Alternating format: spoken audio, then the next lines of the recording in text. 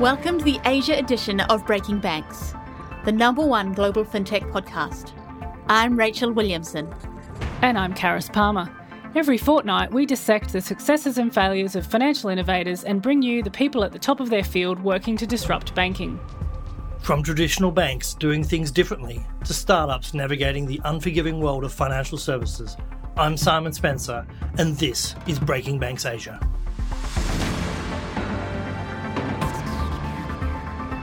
This podcast is brought to you by SAP Pioneer. Well, hello, listeners. I'm Karis Palmer and co-hosting with Rachel today. How are you doing, Rachel? I'm very well. It's very exciting to have you on finally, Karis. Thanks, Rachel. So today on the show, we've got something a little different. After I was chatting with the University of New South Wales Professor Paul McCarthy late last year on some new research he's working on about what makes a successful entrepreneur.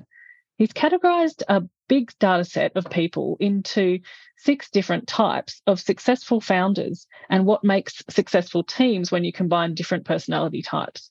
So, welcome, Paul. Can you maybe tell us a little bit about yourself and your research to date? I am Paul McCarthy. I am an adjunct professor at the University of New South Wales in computer science and co-founder of a company called League of Scholars.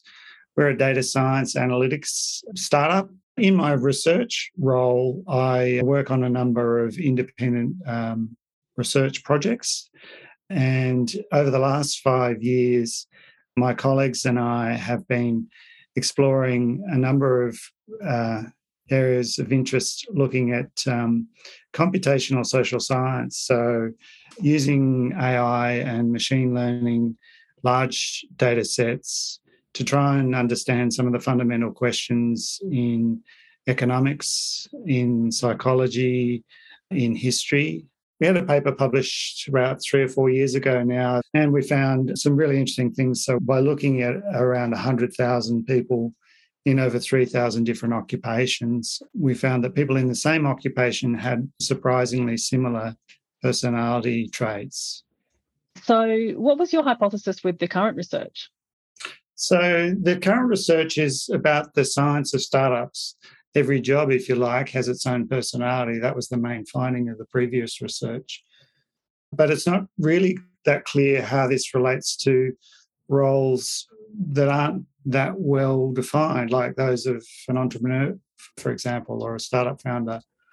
So I guess the first hypothesis we're exploring here is the personality of startup founders measurably and consistently different to that of regular people? Are startup founders like normal people? And we all know they're not, of course, myself being one of them.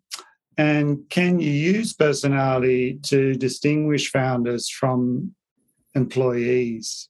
Can you use the features or personality features of individuals to predict, if you like, who are the founders and who are the employees? And then I guess secondly, many in the tech and startup world know the hypothesis that you need a hacker, a hustler and a hipster to create a great startup. And now this is a concept that's been around for a while. It was actually created by an Australian expat tech entrepreneur, Elias Bazans, who lives in California, and it's subsequently become this kind of part of startup folklore over the last decade, that there are 3 types of founders that you need to create a great startup. And of course, the concept of hackers has been around for a long time. It's sort of this idea of a wide tech person who is curious, a bit anti-authoritarian, and it comes out of that culture of early tech communities, which were pretty organic and involved a lot of curiosity-led exploration, trying to hack phone networks and so on. And hustlers is also a recognised term, another archetype. Steve Jobs was often called the ultimate sort of hustler. It's someone who's a business person, good at convincing people of things that are being formed, that aren't real yet and are being invented and made up, I guess, in the product development sort of space. And this idea of a hipster, I guess, is a newer concept, someone who's perhaps on the edge of trends, has a sort of an insider's knowledge. There's the kind of broader use of it as a cultural stereotype and pejorative term for people that are too smart by half sort of thing, and, drinking the right sort of coffee and so on. But there's also this sense of someone who's an expert, who does have some sort of deep knowledge and knowledge advantage. And in the context of a startup, I think that's someone who has some sort of industry expertise, someone who's, good with people and numbers, and someone who's a tech person. So that was our starting point for this work. What did you find? What makes a successful founder over a car wreck? Well, we've found a number of things. So we've confirmed the initial hypothesis to test, which is startup founders are not like normal people. So we can distinguish between successful entrepreneurs and founders and successful employees. So we created 2 data sets, each with about 5,000 people in each, and both of whom we had detailed, accurate personality features. And we trained a machine learning predictor that could distinguish between successful employees and successful entrepreneurs with an accuracy of around 80% using personality features alone. Would you be able to go into what you found? So let's talk about those personality types and the success and the factors that affect success and failure. Yeah, so the 6 types of founders is the key finding. And the 6 types are leaders, accomplishers, operators, developers, fighters, and engineers. And the interesting thing is that we found that these correlate to the folklore of the hacker, hipster, and hustler. And it turns out that we have 3 different types of hackers. So the operator, developer, and fighters are all different types of hackers. In other words, they're people in technology roles. Their personalities are characterized by the features of people in those roles. So they have high conscientiousness, orderliness. They're not necessarily the most extroverted or agreeable people, but sometimes that's important in these roles to be able to be objective. And there's 2 types of hustlers, so the leaders and accomplishers, and then there's the hipster, which is the engineer role. In terms of team success, so the third part of your hypothesis was about what a good team looks like. What did you find there? So we found personality diversity at a team level is one of the key factors of success. And we found also that the personality combinations, when compared to other factors, so for example, what industry you're in or what location you're in, they have much more of an influence. So it's interesting when you do this multi-factor analysis, you can get a sense of the relative importance of these different types of factors on the success of startups. And personalities are one of the most significant factors that determine a startup's success. And additionally, we found that there's 3 types of team combinations, one of which is a hacker, hipster, hustler, are the most successful combinations of founders. And you can have up to 12 times the probability of succeeding as another firm if you have a startup that has this foundation combination team. One of the observations we made was that the basic hacker and hustler combination are in many ways opposites. The German philosopher Schopenhauer, who had the idea that romantic partners often choose one another on their complementarity, if you like, opposites attract. And so they try and, balance each other out, so look for complementary strengths and weaknesses. And I think that at least with the hustler and the hacker combination, they are in a lot of ways opposites. And I think there is that complementarity. That's the thing I think you get at a team level, you get a bench strength when you've got personality diversity. And I guess one of the key findings, we're finding that personality diversity is really one of the most powerful things you can do to make sure a startup succeeds. Thanks, Paul. Do you think that this research could be tailored to teams within larger firms as well? Yeah, that's a really good question. I think undoubtedly we can extend this research into enterprises, because obviously startups are a microcosm of the broader economy, and especially teams around creating new products and services, but more broadly, any cross-functional team at an enterprise level will be able to benefit from this research, and will be able to build on this and see what sort of benefits there are. Just one last question. Was there anything in the research that surprised you in the findings?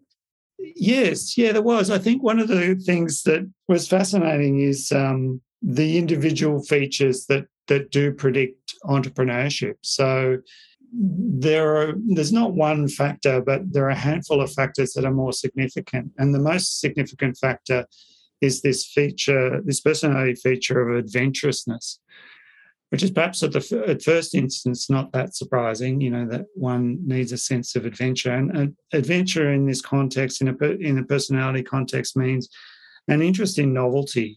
Some people are more interested in novelty and variety, innovation than others. And it's this appetite for adventurousness. And one of the observations I've had is a lot of successful entrepreneurs seem to also have an interest in adventure sports. So I'm curious to try and understand, I know that there is this association often between climbing, outdoor sports and so on. Extreme sports. I mean, there's some interesting, when you scrape below the surface of those personality types, like in the big five, there's some really interesting sort of traits. We talked earlier about this idea of agreeableness, and I guess the other one was not getting angered quickly. Maybe you can talk a little bit about that. Yeah, there is this, there was something that we discovered, which I found really fascinating and could be a whole different piece of work. One of the 6 types, which we've labelled accomplisher, it's one of the 2 different types of hustlers. There's 2 types of hustlers. There's the leaders and accomplishers. The leaders are the typical CEOs. They're very outgoing, agreeable, altruistic generally, have high openness in lots of facets and so on. But accomplishers are really interesting because they're super conscientious and they're sometimes a bit more technical. So they're kind of like technical leaders often. But one of the distinguishing factors is they have very low anxiety and anger levels. So they're highly emotionally stable.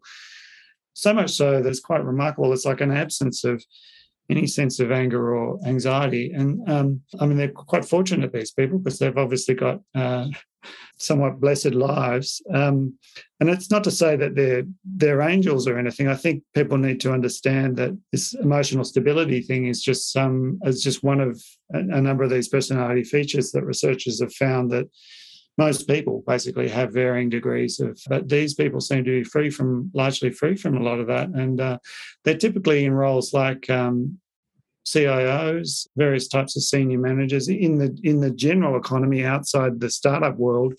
There was another thing that was really interesting we found. A question came up about timing. So, for example, we found that companies that were founded in certain years were more likely to be successful. And because we're looking from a point in time in 2022 backwards, and someone has suggested, is there a generational effect? And I've been a bit skeptical, I must say, about generation theory. And I actually heard one of Australia's leading generation theorists, Mark McCrindle, on the radio, and I had a chat to him, and we were interested in the question, are millennials, for example, less or more likely to be entrepreneurs? Is there a sort of sense of, generational personality? And I don't think there's been any quantitative research in this space, but we worked out how to do it, and we did a little study. So by looking at data on 300,000 people in the US who were born after World War II and onwards and are a part of a particular generation, because we got access to this data, which has a sliding window, we could look at people who are in different generations but also the same age. So we could compare people that were, for example, 20, but of 2 different generations. And so this study showed, comparing like for like, so looking at a 20-year-old who's a Gen Z and a 20-year-old who's a millennial, do they have the same personalities? And the answer is they don't. And there is some personality characteristics that define the generations. And so that's, again, future work. But there is some suggestion that there will be waves of entrepreneurs, and we will see these waves of entrepreneurship. Thanks for joining us today, Paul. Oh, thank you. Thanks for having me. Now a few words about our sponsor, SAP Pioneer. For many of you from banks or insurers listening to this podcast, it's easy to get excited about the innovation we're talking about, but it can be daunting taking the digital leap. How can you build or upgrade to the latest technology to deliver all that competitive edge without risking, literally in some cases, breaking the bank? Well, launched as the financial services spin-off from SAP, Pioneer offers the best of both worlds, combining the agility of a startup with the experience of a best-in-class software company. That means future-fit technology that gets you to market fast, combined with reliability and scalability. So if you're looking for a new fintech who's a safe pair of hands, check out sappioneer.com. So our next guest is Michael Blakey, who is in Singapore and has been a full-time angel investor since 2000. More recently, he co-founded Cocoon Capital, an early-stage fund investing in companies in Southeast Asia. Welcome, Michael. Thank you very much for having me. Very excited about today's talk.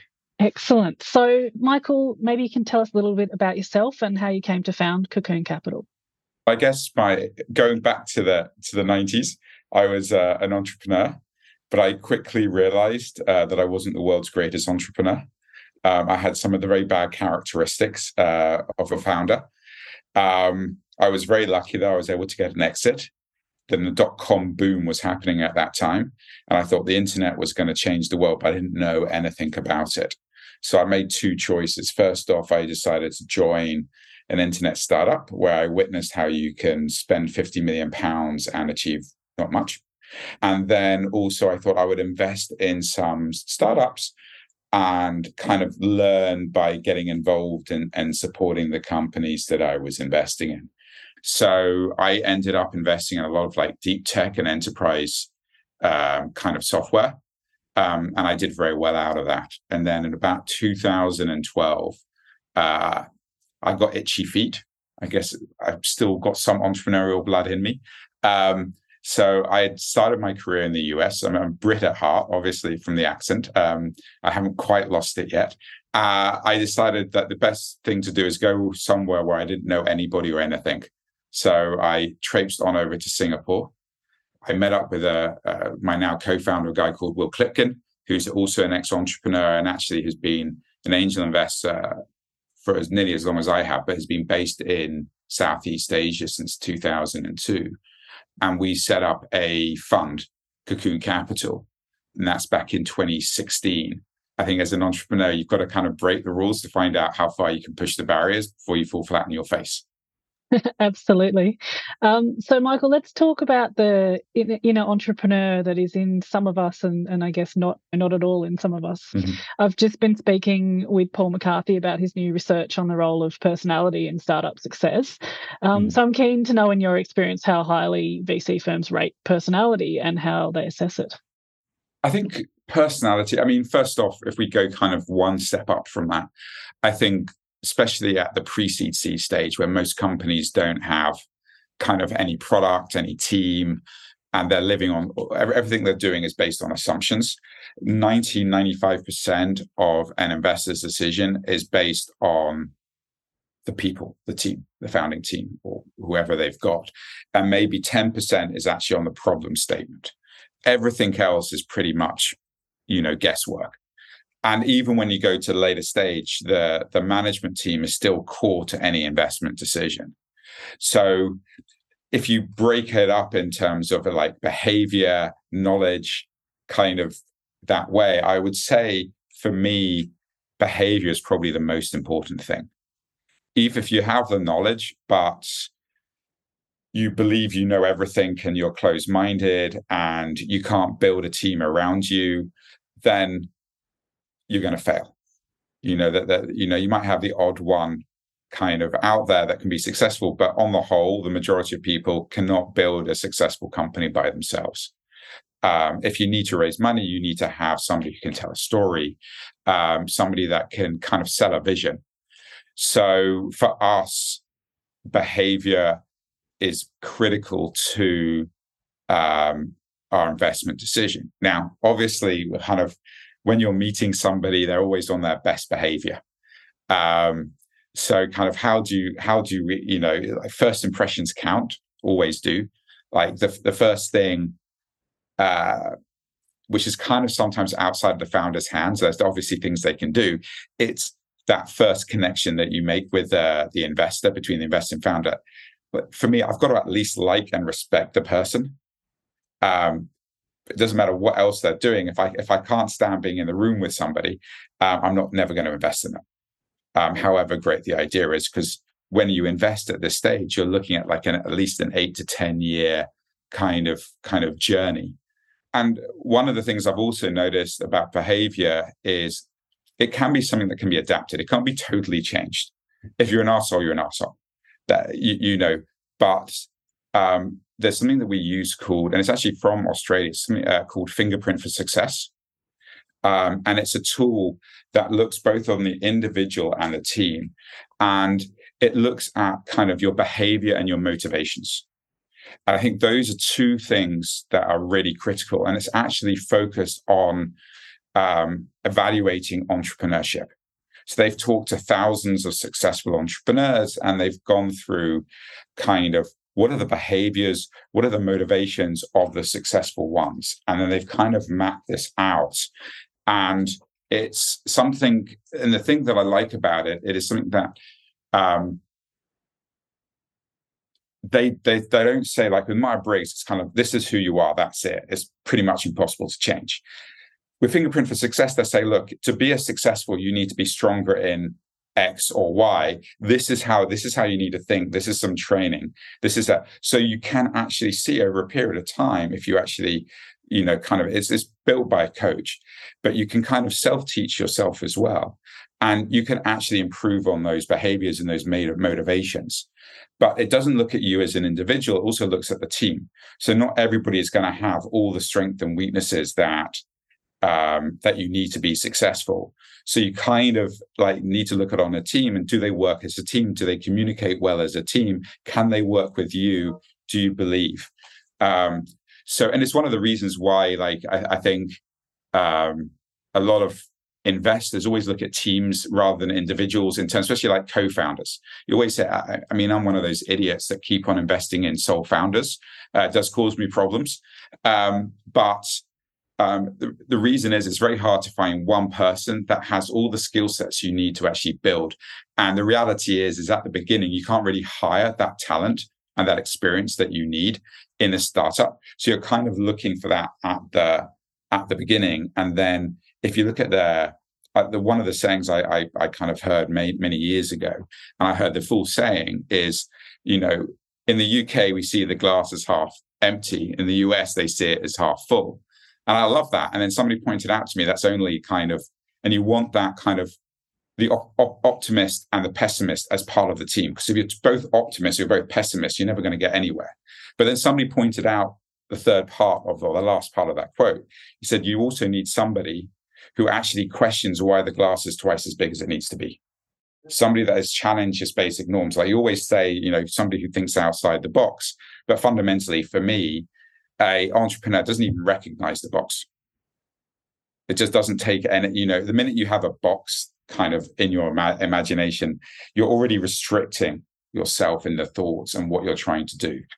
So you need somebody who's just going to challenge the basic concept that you're thinking is, why do we have a glass that is twice as big? And it can be one of the either the optimist or the pessimist, but you need to have that kind of, when they say opposite attract, that's something that you really need. So for me, behavior is and the motivations is like critical for the decision making. So we get them to do this test, and then we kind of take them through it. But then also we try to have multiple kind of touch points during the due diligence.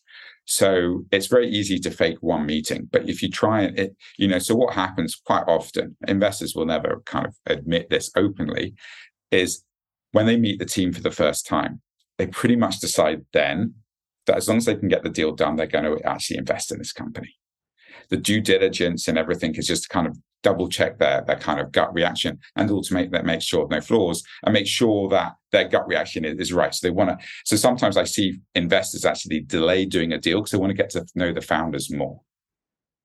Purely, so they'll just have meetings for the sake of meetings. So they've already kind of know the information. So if the entrepreneurs out there, if you have a meeting with an investor and they're asking you the same questions they've already asked you, and you're like, you've got all this information, don't get frustrated. It is literally the investors just using it as an excuse to get to know you more and see how you react. Mm-hmm. And then kind of something else that we do, and maybe I'm giving away some kind of like secret, I don't think that's secret though, is there's certain times in a meeting, I am just an arsehole. I'm just really difficult, really obstinate. I'm just kind of like, I want to throw a grenade into this kind of relationship, because you want to see how founders react when things aren't going according to plan. And when you're making an investment and everybody's on their best behavior, it's kind of hard to actually see how they're going to react. Because for me, it's easy to be best friends when everything's going well. It's when things are going tough, you want to see how they react. Are they going to shut off from you? Are they going to kind of like not tell you, or not kind of like, or just kind of not do anything, just get kind of like freeze.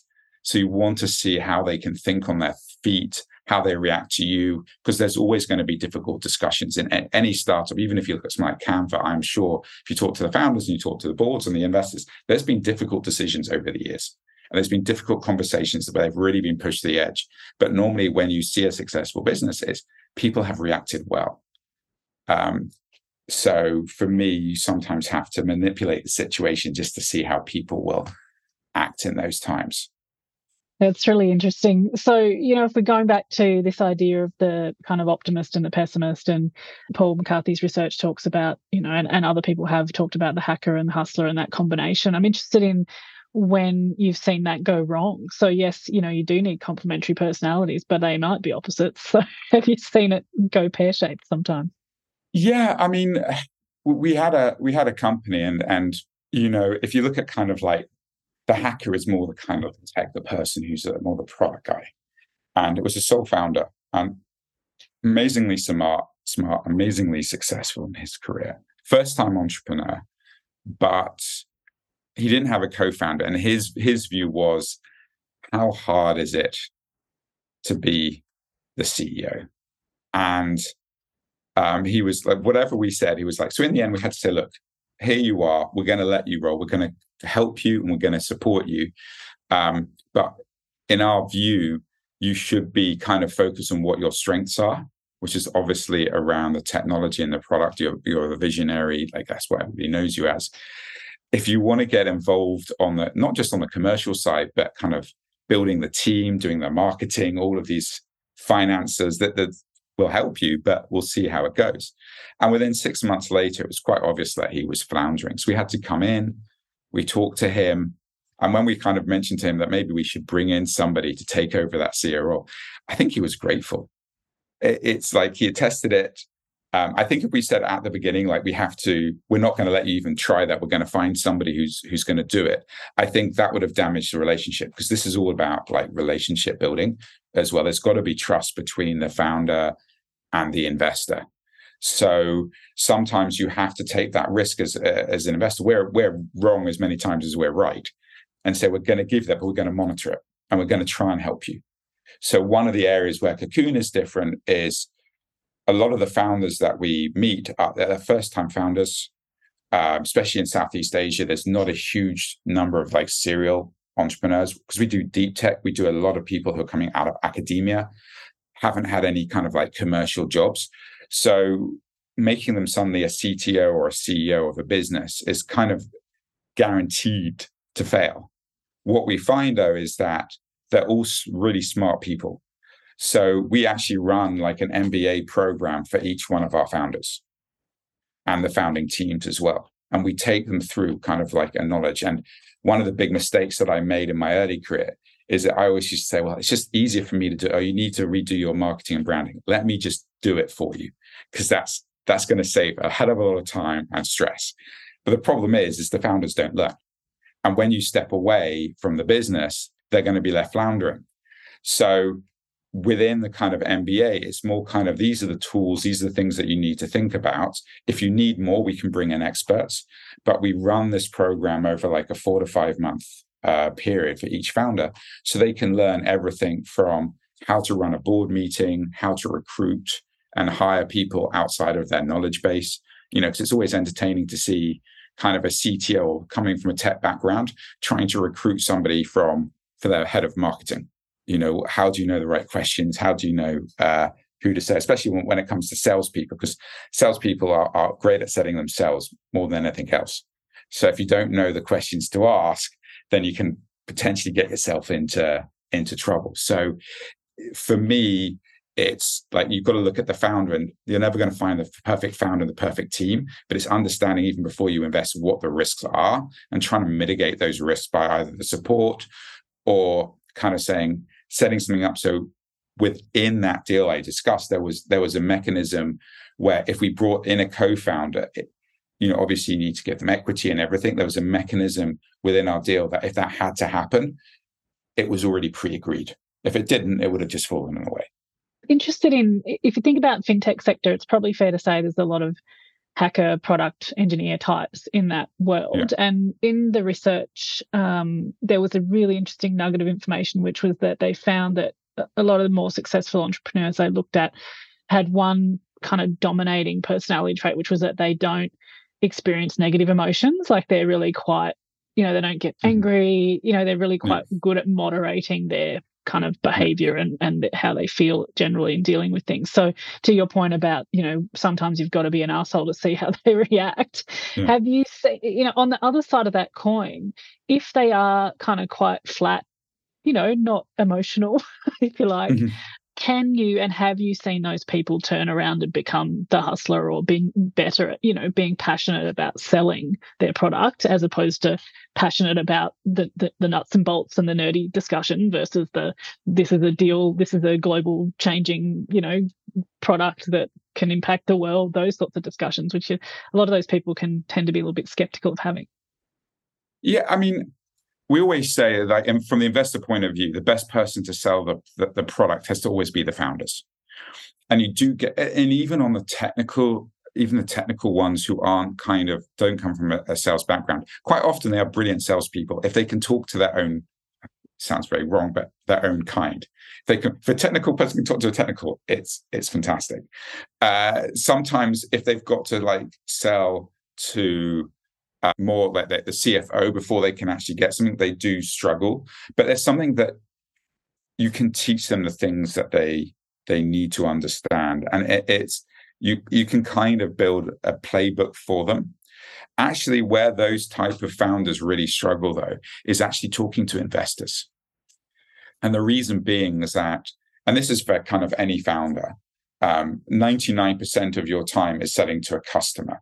So it's what your bread and butter is. It's what you're comfortable. It's where your knowledge is. Because if you build a product for that space, their problems. You know how to. You know their industry well. The problem is like maybe 0.1% of your time is actually talking to investors, and what investors need to hear is totally different. I would say 80% different to what you would sell a customer, and a lot of the time, founders have no knowledge in terms of what the motivations and the inner workings of a VC or an angel investor work. So what they tend to do is they tend to take their sales pitch for their customer, add 1 or 2 slides to it, and kind of pitch it to the investor, especially in the early days, kind of anything up to Series A. After that, you normally have kind of new management come in or kind of work around their support there. But at the beginning, it's got to be the founder that actually goes and talks to investor. So most of the time you find these amazing founders with building kind of revolutionary businesses can't even get meetings with investors. And the problem is normally the first point of contact is either via email or via sending the pitch or doing a quick kind of 5-minute pitch. If you're not telling the investors what they need to know, and they're seeing 2,000, 3,000, 4,000 presentations a year, I've seen a lot of great companies. I'm like, why the hell have nobody invested in this company? Sometimes you kind of doubt yourself, like, am I drinking too much of the Kool-Aid? But more often than not, it's because they haven't had a chance actually to sit down and actually spend like an hour to actually just talk. And, I think because I've been doing it for so long, I know that quite often what they tell me in the pitch is not actually what they're doing, or kind of like, I know the questions to actually ask the founders to actually kind of get to the information that I need. So it's one of the reasons, like a lot of times when you have that first meeting with an investor, they give you half an hour. I actually always insist on having an hour, because it quite often takes a lot of questions to actually find out really what the business is doing. It's always been on my to-do list, is to take some of my best companies and take their original decks that they actually gave to me and kind of look at it compared to actually what the business is doing and or did and is now doing. And I think it could be an interesting experiment, but that requires time. So maybe when I retire at some point, I'll do that. Sounds like a fun retirement project. Yeah. And just lastly, Michael, how do you think the VC market's going to shake out this year? Obviously, last year's bit was, a lot of storming and norming going on. Keen for your thoughts on what might happen this year. I look at it from the early stage. I'm an early stage investor. So I think we haven't been as impacted as a lot of the later stage, because at the later stage, the valuations were extremely high. A lot of businesses were more focused on buying growth than actually building a proper business model. At early stage, one of the big differences between kind of like seed investing and kind of growth is that when I put money in, the conversation is, how do you take this $1 and make it last you 5 weeks or 7 weeks? Like how do you extend your runway until you found product market fit? When you're at the growth stage, it's more, how quickly can you spend this money so I can put more money in? Like, get growth, I'll put more money, and you're kind of like feeding the beast. So at the early stage, there's always been kind of a bit more sensitivity in terms of spending money and how to use money. And it's much easier to cut costs when there's hardly any costs to cut. Valuations don't really change dramatically. Mostly because it's normally you need X, I'm taking 20%. Kind of, it's a very simple, and there's normally a limit to how much a seed company can raise. So in Southeast Asia, you very rarely see, especially for first-time founder, and I think around more than like 1.5 million. If you look at the average size of a seed round. So if you kind of get to see what the pre-money valuation is. When you're at the growth stage, it can be anything. So I'm actually quite positive for this year. I think a lot of the weaker companies have failed. I think in 2021, it was a record year in Southeast Asia for fundraising for VCs. So there's a lot of dry powder that they've been sitting on. And I think a lot of last year for the bigger VCs was A, wait and see, but B, supporting their current portfolio to make sure they survive and they have funds for the next. The way that VCs work, though, is they need to deploy their money within a 2 to 3 year window. They can't afford. I've never heard of a VC returning money because they can't find investors, because it also pretty much guarantees they won't be able to raise their next fund. So I think, a lot of VCs have been kind of monitoring how things are going for the last year, supported their current portfolio, but now they're going to be actively looking to invest. I think at the Series A to C, I think the valuations are going to come down. I think the type of businesses they're looking at, they're going to look at ones which have a business model that makes sense. So those businesses that are going purely out and saying, I'm just raising money to buy growth and I'm going to figure out how to make money, later on. I think they're going to find it very hard to raise funding at this point in time. And I would say for this year. At the seed stage, good companies always are able to fundraise. It's just going to be slightly more difficult. I think those that are kind of on the edge, kind of on the terms of risk aversion, I'd say investors are kind of like, they're going to invest in companies they feel highly confident. They're not going to, what I would call, take Hail Marys, we kind of like the founders, we're not too sure on the business. It's kind of, In 2021, they're like, we'll put the money in. I think now they're like, they'll say that I'm sure a lot of founders out there have heard this. This is really interesting. Can you come back in 6 months' time? Because VCs never want to say no if they can help it. But that's normally saying because there's just too many, they don't believe in the assumptions that the founders are coming with them. Well, thanks, Michael. So where can people reach out to you if they like what you're doing, they like your approach, and they want to pitch to you? If they want to pitch to me, please either reach out to me on LinkedIn or you can drop me an email at michael@cocooncap.com. Or if you're a founder and you just want to send me your deck, if you just go to our website, and I'm sure we can put it on the link below, you can apply online. So by applying through our website, it means that you're guaranteed that the whole team will look at it. If you send it just to me, you're risking that I'm having a good day and that I like the space that you're in. Thanks so much, Michael. It's been really great having you on the show. Many thanks for having me. All the best. I'm Karis Palmer, and you've been listening to Breaking Banks Asia. We'd also like to thank our sponsor, SAP Pioneer. Rock solid technology, bold creativity. If you enjoyed today's episode of Breaking Banks Asia, don't forget to share it on Twitter, leave us a 5-star review on iTunes or wherever you listen to our show.